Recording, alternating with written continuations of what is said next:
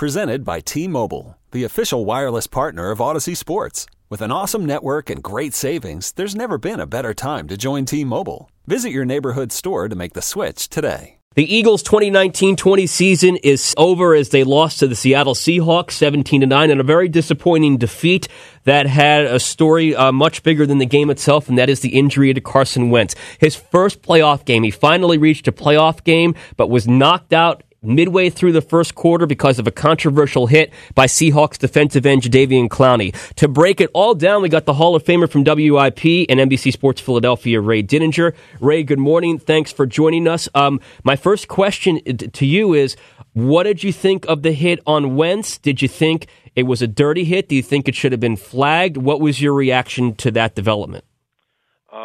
Yes, and yes. I thought that it was definitely a dirty hit. I thought it was definitely a cheap shot, and I absolutely thought it should have been penalized. And I'm really surprised that it wasn't, to be honest with you. I mean, if we're to take the league at its word that their highest priority is player safety and they're trying to take dirty hits out of the game, how do you let a hit like that stand in a postseason game? It makes no sense to me. I mean, to me, it was a penalty like 3 or 4 different ways. I mean, it was late. It was helmet to helmet, and it's the full body weight on top of a guy who's on the ground, sort of thing, which is another way that they're trying to get out of the game. So I thought it was definitely a penalty. I was very surprised that it wasn't called that way.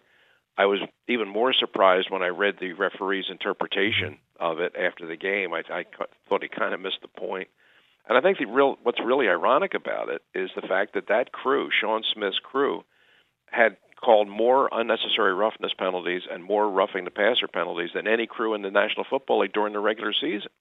So this was a crew that had been hyper-vigilant on those sorts of plays all season. And here you are in a postseason game, and they just let it go. It was sort of hard to explain, but there's no question it had a profound impact on how the game played out. Oh, it certainly did. And Sean Smith told, I believe, Zach Berman of The Athletic, the poll reporter, that Wentz was a runner and didn't give himself up, and the helmet-to-helmet contact was incidental. So you said that just really didn't make any sense. What did not make sense about what Sean Smith said?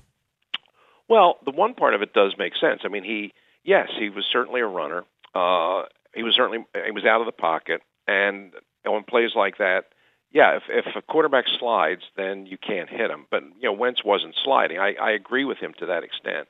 But it doesn't change the fact that when a guy is already on the ground and you come diving in the way he came diving in, with driving your shoulder into a guy who's already sort of on the ground, and then you deliver a helmet-to-helmet hit, it doesn't matter whether you're trying to hit helmet-to-helmet. The fact is, if it's helmet-to-helmet, that's supposed to be called.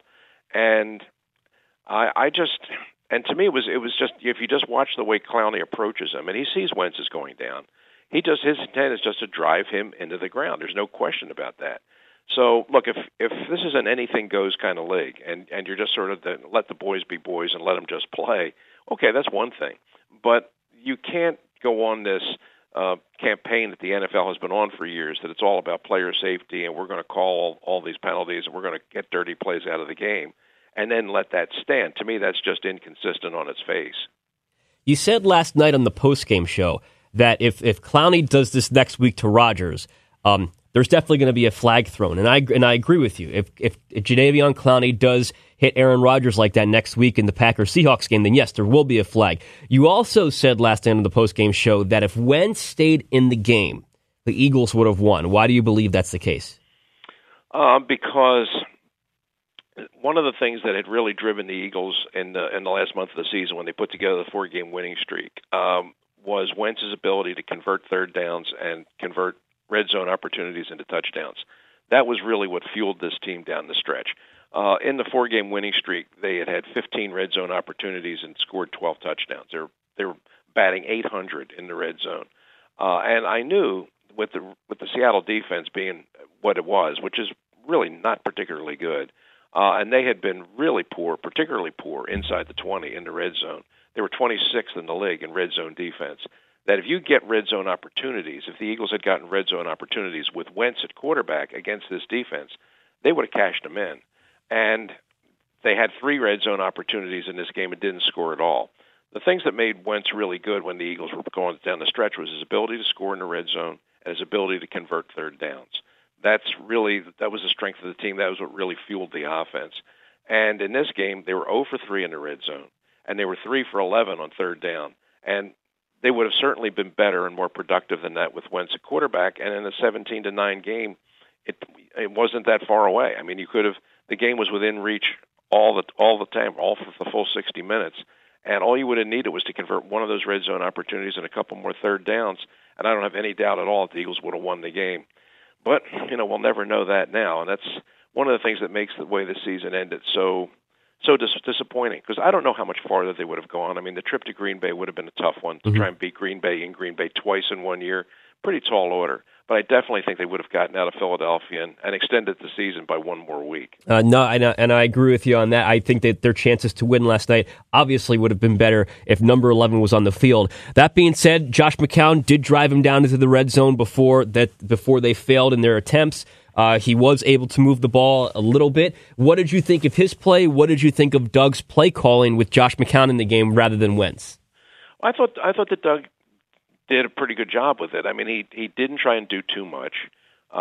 He admitted after the game that he sort of scaled down the offense. They took out a lot of the different formation changes. They took away a lot of the motion. They greatly tried to simplify things, which is perfectly logical.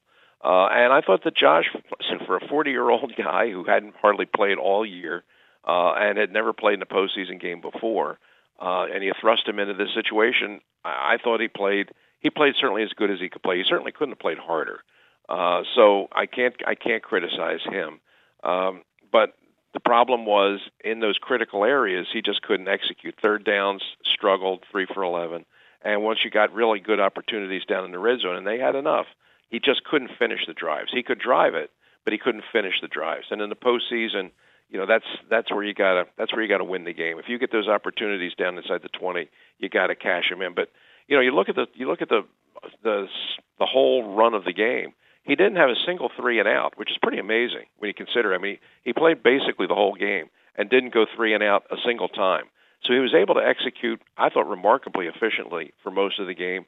But in those critical situations, then he wasn't able to deliver. And you knew in a game like this that, especially when you lose Carson Wentz, you have virtually no margin for error. I mean, a 5-yard penalty of one false start can be a drive killer. And that's what the Eagles found themselves up against. And, Russell Wilson made the big third down throws and Josh McCown couldn't. That's kind of the story of the game. It is. And 2 players on the Seahawks who contributed greatly to this story of the game. One was Jadeveon Clowney for the reasons that we mentioned. And the other was rookie second-round wide receiver DK Metcalf, who had a breakout game. Seven, and it's really unfair to say breakout because he's had a very good rookie season. 7 receptions, 160 yards, and a touchdown in his playoff debut. Meantime, the guy who was taken ahead of him by the Eagles, J.J. Arcega-Whiteside, had 12 snaps, 0 targets. He was on the field offensively for 17% of the time. Ray, I guess it's kind of a hindsight way to look at it, but the Eagles could have traded for Clowney before the season. It would have cost a lot, but they could have traded for Clowney, and they certainly could have drafted Metcalf, as we've discussed before. Does that make a loss like last night, even more painful, considering, what could have been? Probably so. I'm sure it's a big topic of conversation with Eagles fans right now.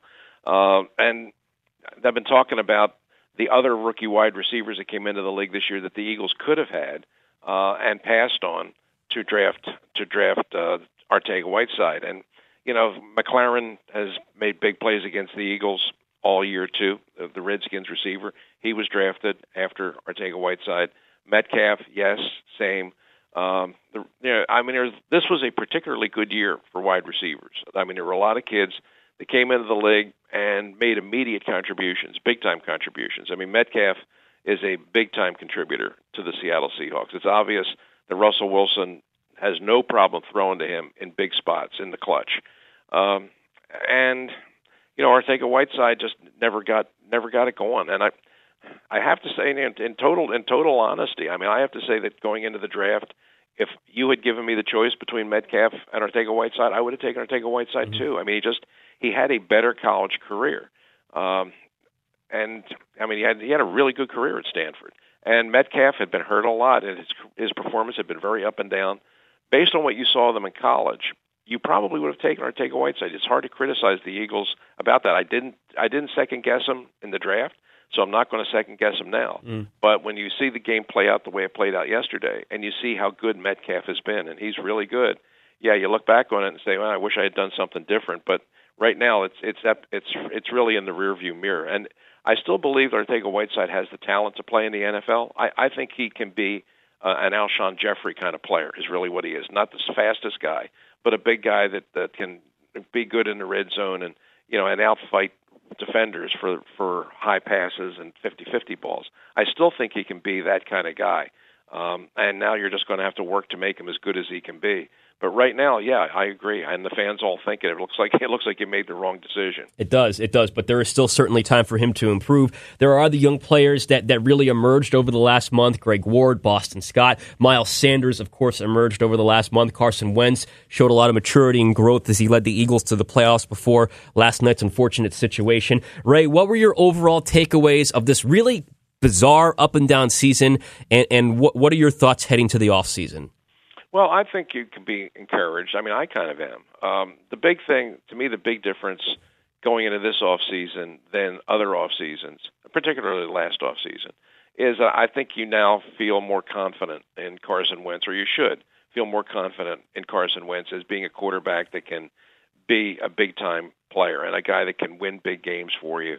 I mean, he did that. He did that. And that's why yesterday was so disappointing. I mean, he had worked so hard and waited so long to get his opportunity to lead this team into the postseason, and there it was. And I just got the feeling with the way he finished the year that he was really poised to do well, to just carry that momentum into the postseason. And, I certainly thought they would win yesterday, and who knows what happens beyond that. But I think as an Eagles fan, if you look at the way Wentz played down the stretch and the way he rallied this team and the way the guys responded to him and the way he performed under that kind of pressure, I think the fans should feel pretty good about their future because, look, it's tough to be a winning team and a real contender in the National Football League unless you have a real quarterback. And I think despite everything that happened yesterday and how disappointing that was, I think the Eagles fans, once they get a chance to kind of catch their breath and get over the disappointment, they can look at this and say, you know what, we have the guy. We have the quarterback. This guy can do it.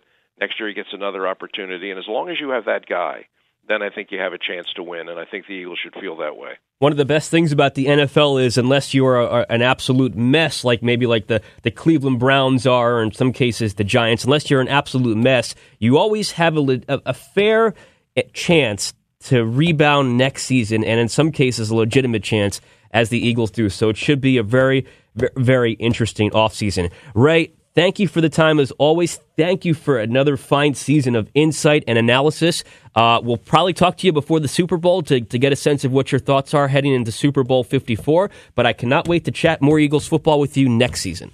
I look forward to it too, Dave. Thanks a lot. I really enjoyed it. Thanks, Ray. Me too. Hall of Famer Ray Didinger of WIP and NBC Sports Philadelphia. This episode is brought to you by Progressive Insurance. Whether you love true crime or comedy, celebrity interviews or news, you call the shots on what's in your podcast queue. And guess what?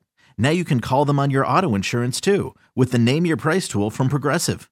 It works just the way it sounds. You tell Progressive how much you want to pay for car insurance, and they'll show you coverage options that fit your budget. Get your quote today at Progressive.com to join the over 28 million drivers who trust Progressive. Progressive Casualty Insurance Company and Affiliates. Price and coverage match limited by state law.